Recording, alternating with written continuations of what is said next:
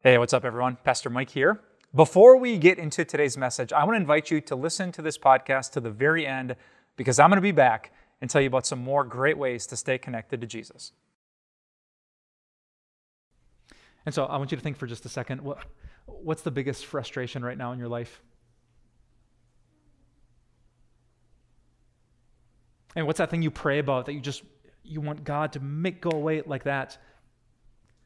Maybe he lets it stay because he doesn't want to lose you.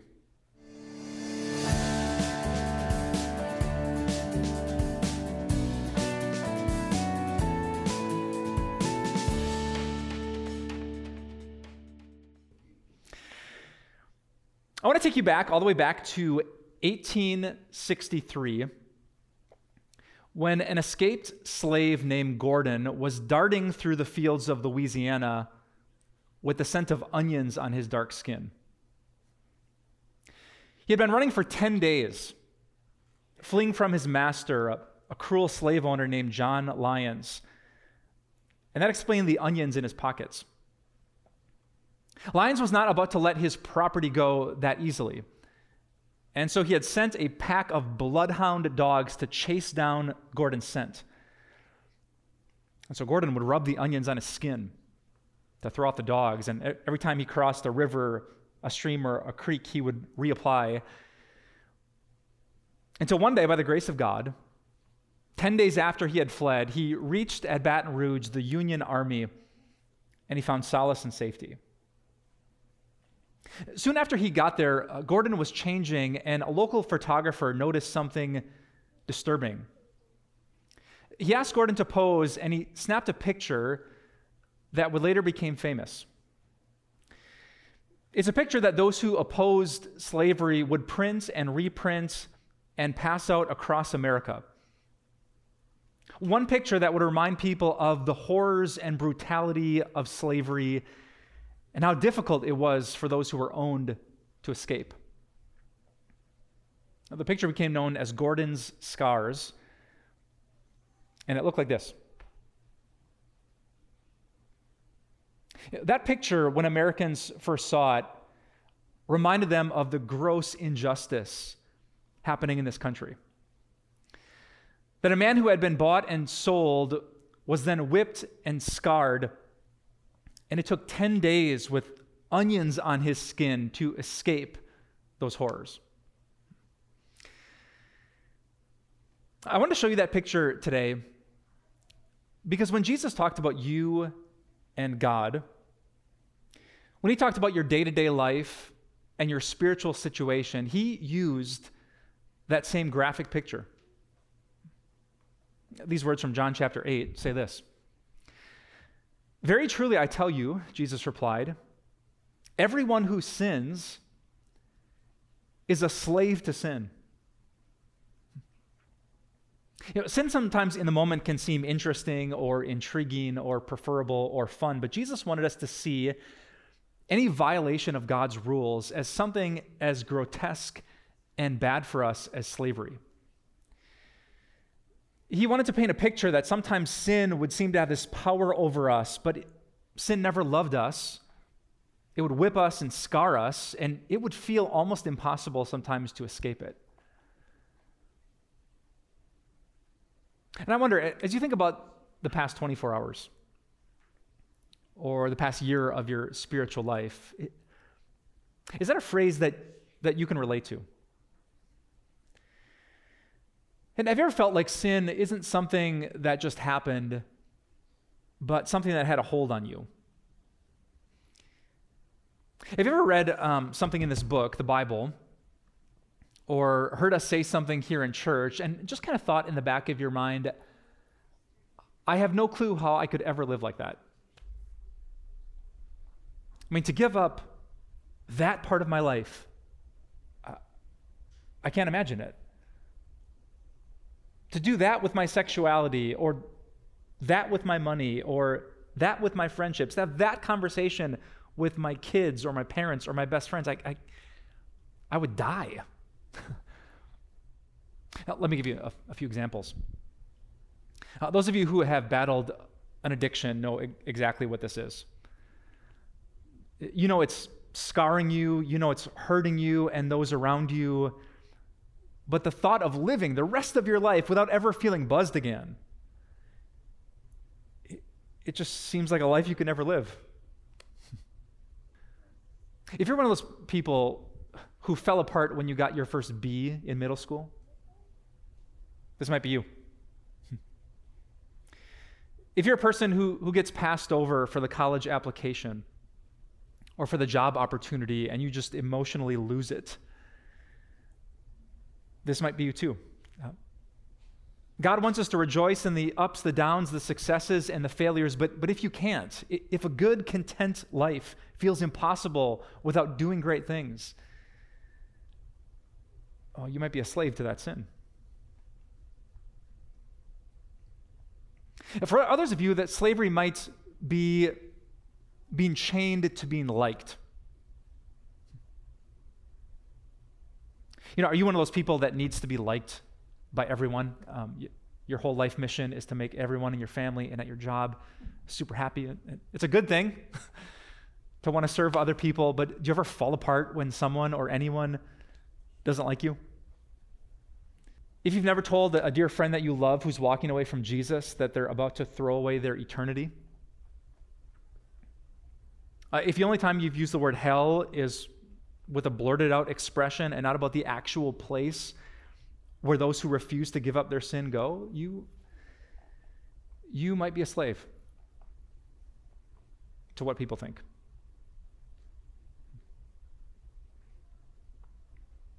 Or how about this? A very religious example of this. Have you ever been a slave to earning God's favor? It's this old religious idea that a lot of us grew up with, that if you were going to make it to a better place, you had better be a better person. And you better try, and you better improve, and you better change, you better balance the scales and be good, because God only accepts the good ones. And so when you really mess up or you fall back into that same sin, it's like you want to believe that message that Jesus said, that God loves people and he loves sinners and he forgives all types of sin, but it just feels impossible, like you're chained to this old religious idea that a person like you could never be with a God like him. The enemy is crafty, and he can find 1,000 different chains that will fit on the wrists of your soul. It might seem very religious, it might seem very accepting. It might seem the partying lifestyle or what only good boys and girls in the church do. But what he wants is to make your soul look like Gordon's back. He wants to hurt you. He wants to enslave you. He doesn't want you to get close to God. And here's the hard part. He will not let you go without a fight. Those old ideas and beliefs will not let you go just because I say so. And so if I would say to you today, you don't need another drink again to have a good life. If I would say you never need to indulge that sexual desire and identity that you feel to have a great life. If I would tell you you don't need to get your way, you don't need to be rich, popular, famous, comfortable, or anything to have the best life that God can give, some of you would say, yeah, right. Which is actually why I'm excited that I don't have to say that. Because today I get to preach to you. Sometimes I say I just like to talk with you and teach, but today I'm going to come with a message of authority that is not my own. And I want to tell you the best thing in the world. Here's what I want to share with you today with an open Bible. It's our big idea, that God fights to set us free. Not the pastor, not you, not me. God himself fights to set us free. That Jesus will go to war with whatever wants your soul.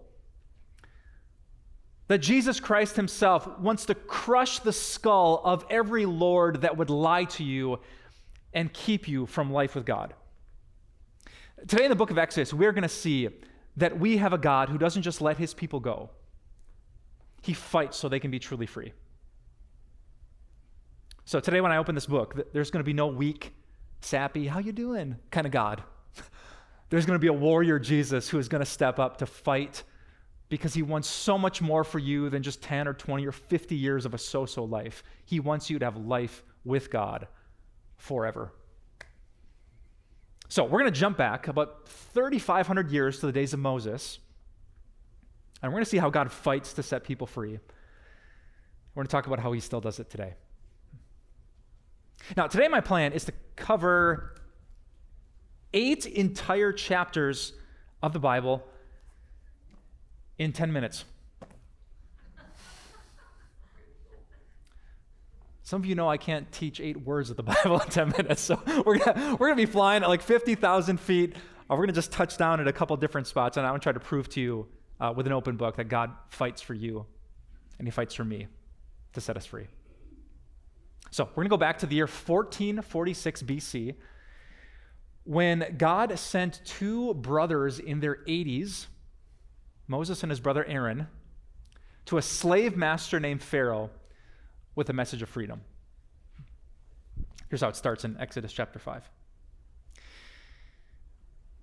Afterward, Moses and Aaron went to Pharaoh and said, "This is what the Lord, the God of Israel, says. Let my people go, so that they may hold a festival to me in the wilderness." The Pharaoh said, "Who's the Lord, that I should obey him and let Israel go? I do not know the Lord, and I will not let Israel go." Notice one little word in that section, the word my. God said, "Pharaoh, let my people go," which kind of implied, Pharaoh, they're not your people. Because I'm God, and you not. But Pharaoh, like any slave master, was chained to something. His power, his comfort, his kingdom, and his glory. So he mocked the name of Israel's God, and he commanded his slave masters to put whips on Israelite backs. But before Moses and the people could get too discouraged, God showed up with a promise. In fact, it's a paragraph of promises from Exodus 6. Here's what God said. "Therefore, Moses, say to the Israelites, I am the Lord, and I will bring you out from under the yoke of the Egyptians. I will free you from being slaves to them, and I will redeem you with an outstretched arm and with mighty acts of judgment. I will take you as my own people, and I will be your God. Then you will know that I am the Lord, your God, who brought you out from under the yoke of the Egyptians. And I will bring you to the land I swore with uplifted hand to give to Abraham, to Isaac, and to Jacob. I will give it to you as a possession. I am the Lord." I love that. I will.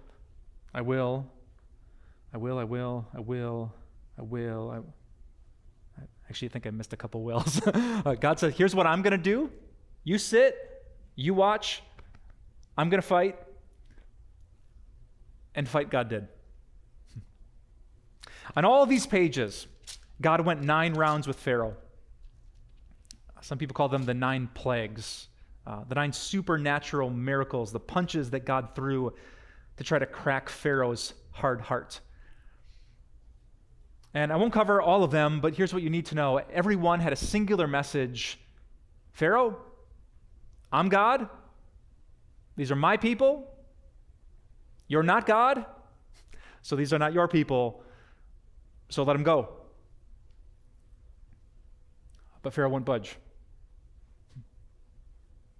The Egyptian people worshiped the sun like a god, so the true God made the sun stop shining.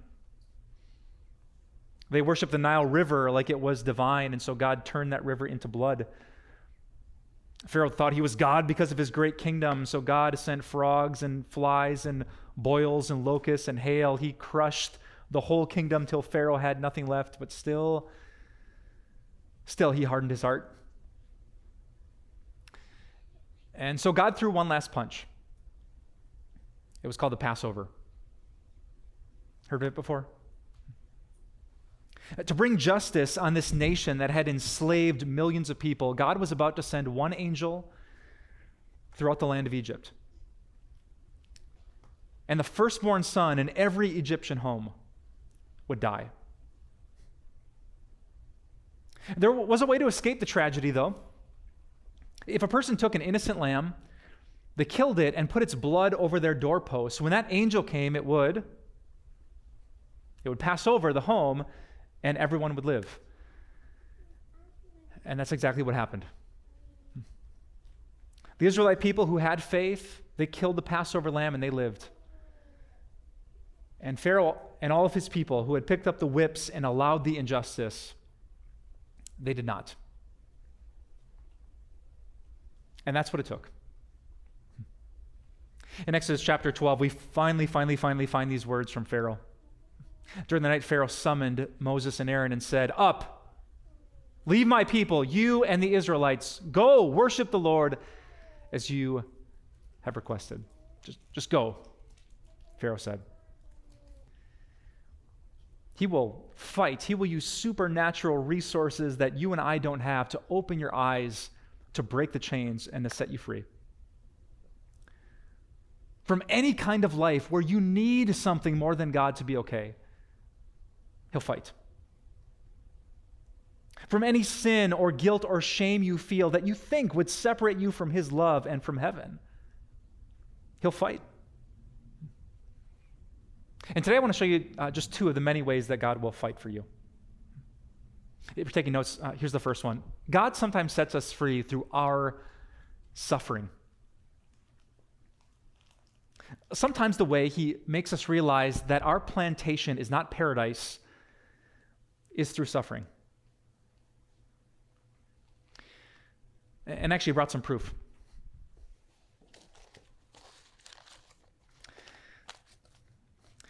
This is a stack of letters that I have received from the Wisconsin prison system.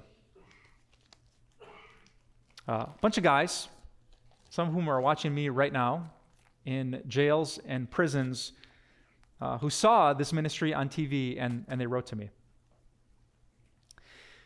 I can't tell you the details or the names who wrote these letters, but I can tell you this. There's two things that I see in almost every one. First, I meet men who are free.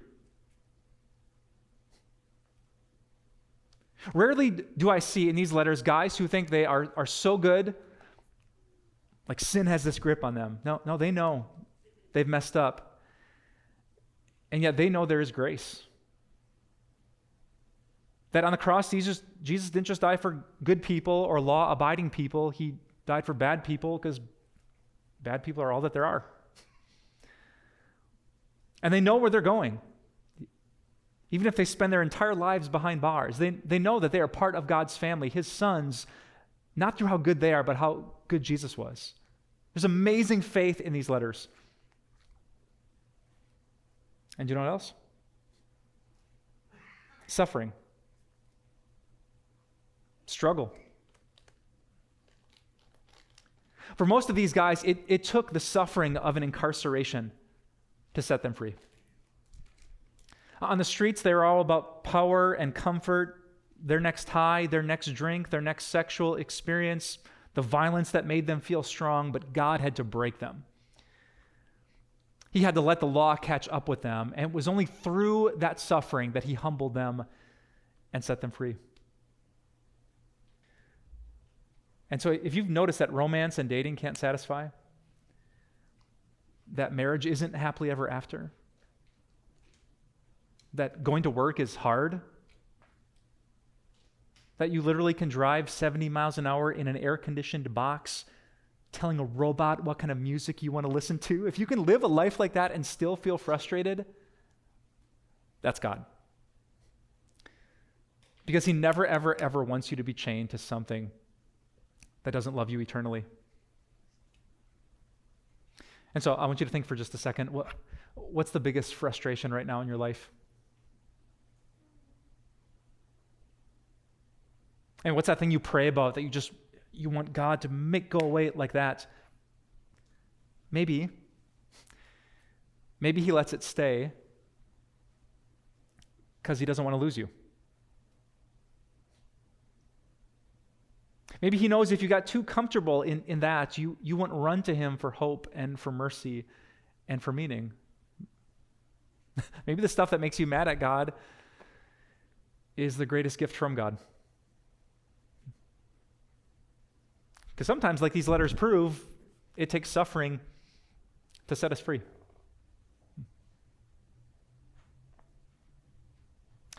There's another way God sets you free, though. It's the last thing I want to share with you today. Sometimes God does it through our suffering, but the best way God sets us free is through his suffering, through Jesus. Because if you know the story of Jesus, Jesus was like a better Moses. He walked right into the throne room of sin. He looked it in the eye and he said, "Let my people go." And Jesus was the better Passover lamb. Remember the innocent one whose blood was shed so that death would pass over God's people? Kind of sounds like Jesus, huh? He's innocent, he's sinless, and yet he dies. Why does death come to the house of God and strike down his firstborn? So that eternal death could pass over your life and you could live with God forever. Jesus is like the better Exodus, a way out of guilt and shame, of that old religious thinking that I'm not good enough yet, and I have to try harder yet, and I have to give more, attend more, pray more before God will accept me. Jesus is the way out of that, to know that right now, through faith in him, you are totally free. And the devil can bark and lie, but you're not behind bars, he is. Because if the Son sets you free, well, then you are free indeed. Jesus suffered and did everything so that you and I would never have to be afraid, never have to wonder, never have to wait until we're good enough. Instead, through Christ, we would be. I love this great picture one of my favorite artists drew. He drew this picture of Jesus and the plagues. That on the cross, inside the body of Jesus is the darkness and the hail, the boils and the blood, the flies, the gnats, the frogs. When that sword pierced his side, when Jesus died on the cross for us, all the punishment and pain was poured out on him. So that God could look at anyone who looks at Jesus with a face that's shining and with grace that's never ending. And that's the gift that God wants to give to you today. He might use suffering. He might use a lack of satisfaction to point your eyes on the suffering of Jesus, where souls are set free, where people like you and me can live forever. There's an old story about a white man who once purchased a black girl. He traveled years ago from the American North and went to a slave auction where he saw this young black girl and he bid the right price and he bought her. And as they walked away from the slave auction, once they were out of sight and earshot of everyone else, he turned to her and said, "You're free." And she said, "Free? Yeah, free." She looked around. "Free to go where I want? Free. Free to do what I want? Free." She looked around again and looked back at the man and said, "Okay, then I want to go with you."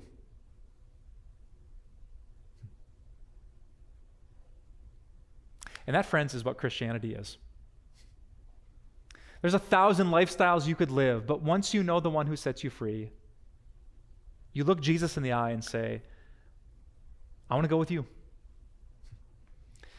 Because if the Son sets you free, you'll be free indeed. Let's pray. Heavenly Father, you know every lie every sin, every struggle that has a grip on our hearts. Some of it's obvious from what people see, and some of it is hidden deep in our hearts. So we pray today that you would set us free from thinking that we're so good that we don't need you, or that we're so bad that we can't get to you. Set us free from not just enjoying the good things of this life, family, sex, work, success. God, help us never to need them, but just to enjoy them when you give them. May we be so free that we can obey you with contentment and great joy, and become living examples of what the Apostle Paul once said, that godliness with contentment is great gain. God, there are so many people in our culture who are enslaved to what the world tells them, how we need to look and act and be. Set us free from all of it, that we could live with joy every day and have peace knowing that we walk with Jesus. We're so grateful that you're a God who fights for us. You're a God who comes down to get us when we can't get up to you. Please give us the joy today as we remember who we are because of what Jesus did. We pray in his name. Amen. Are you like Moses and think that God can't use you? That you're too ordinary? But that's why our God is so amazing. Even if you're quite ordinary, God's extraordinary is always at work. He's doing supernatural things throughout our natural days.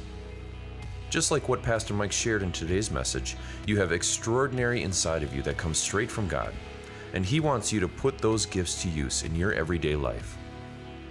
But how are we supposed to do that?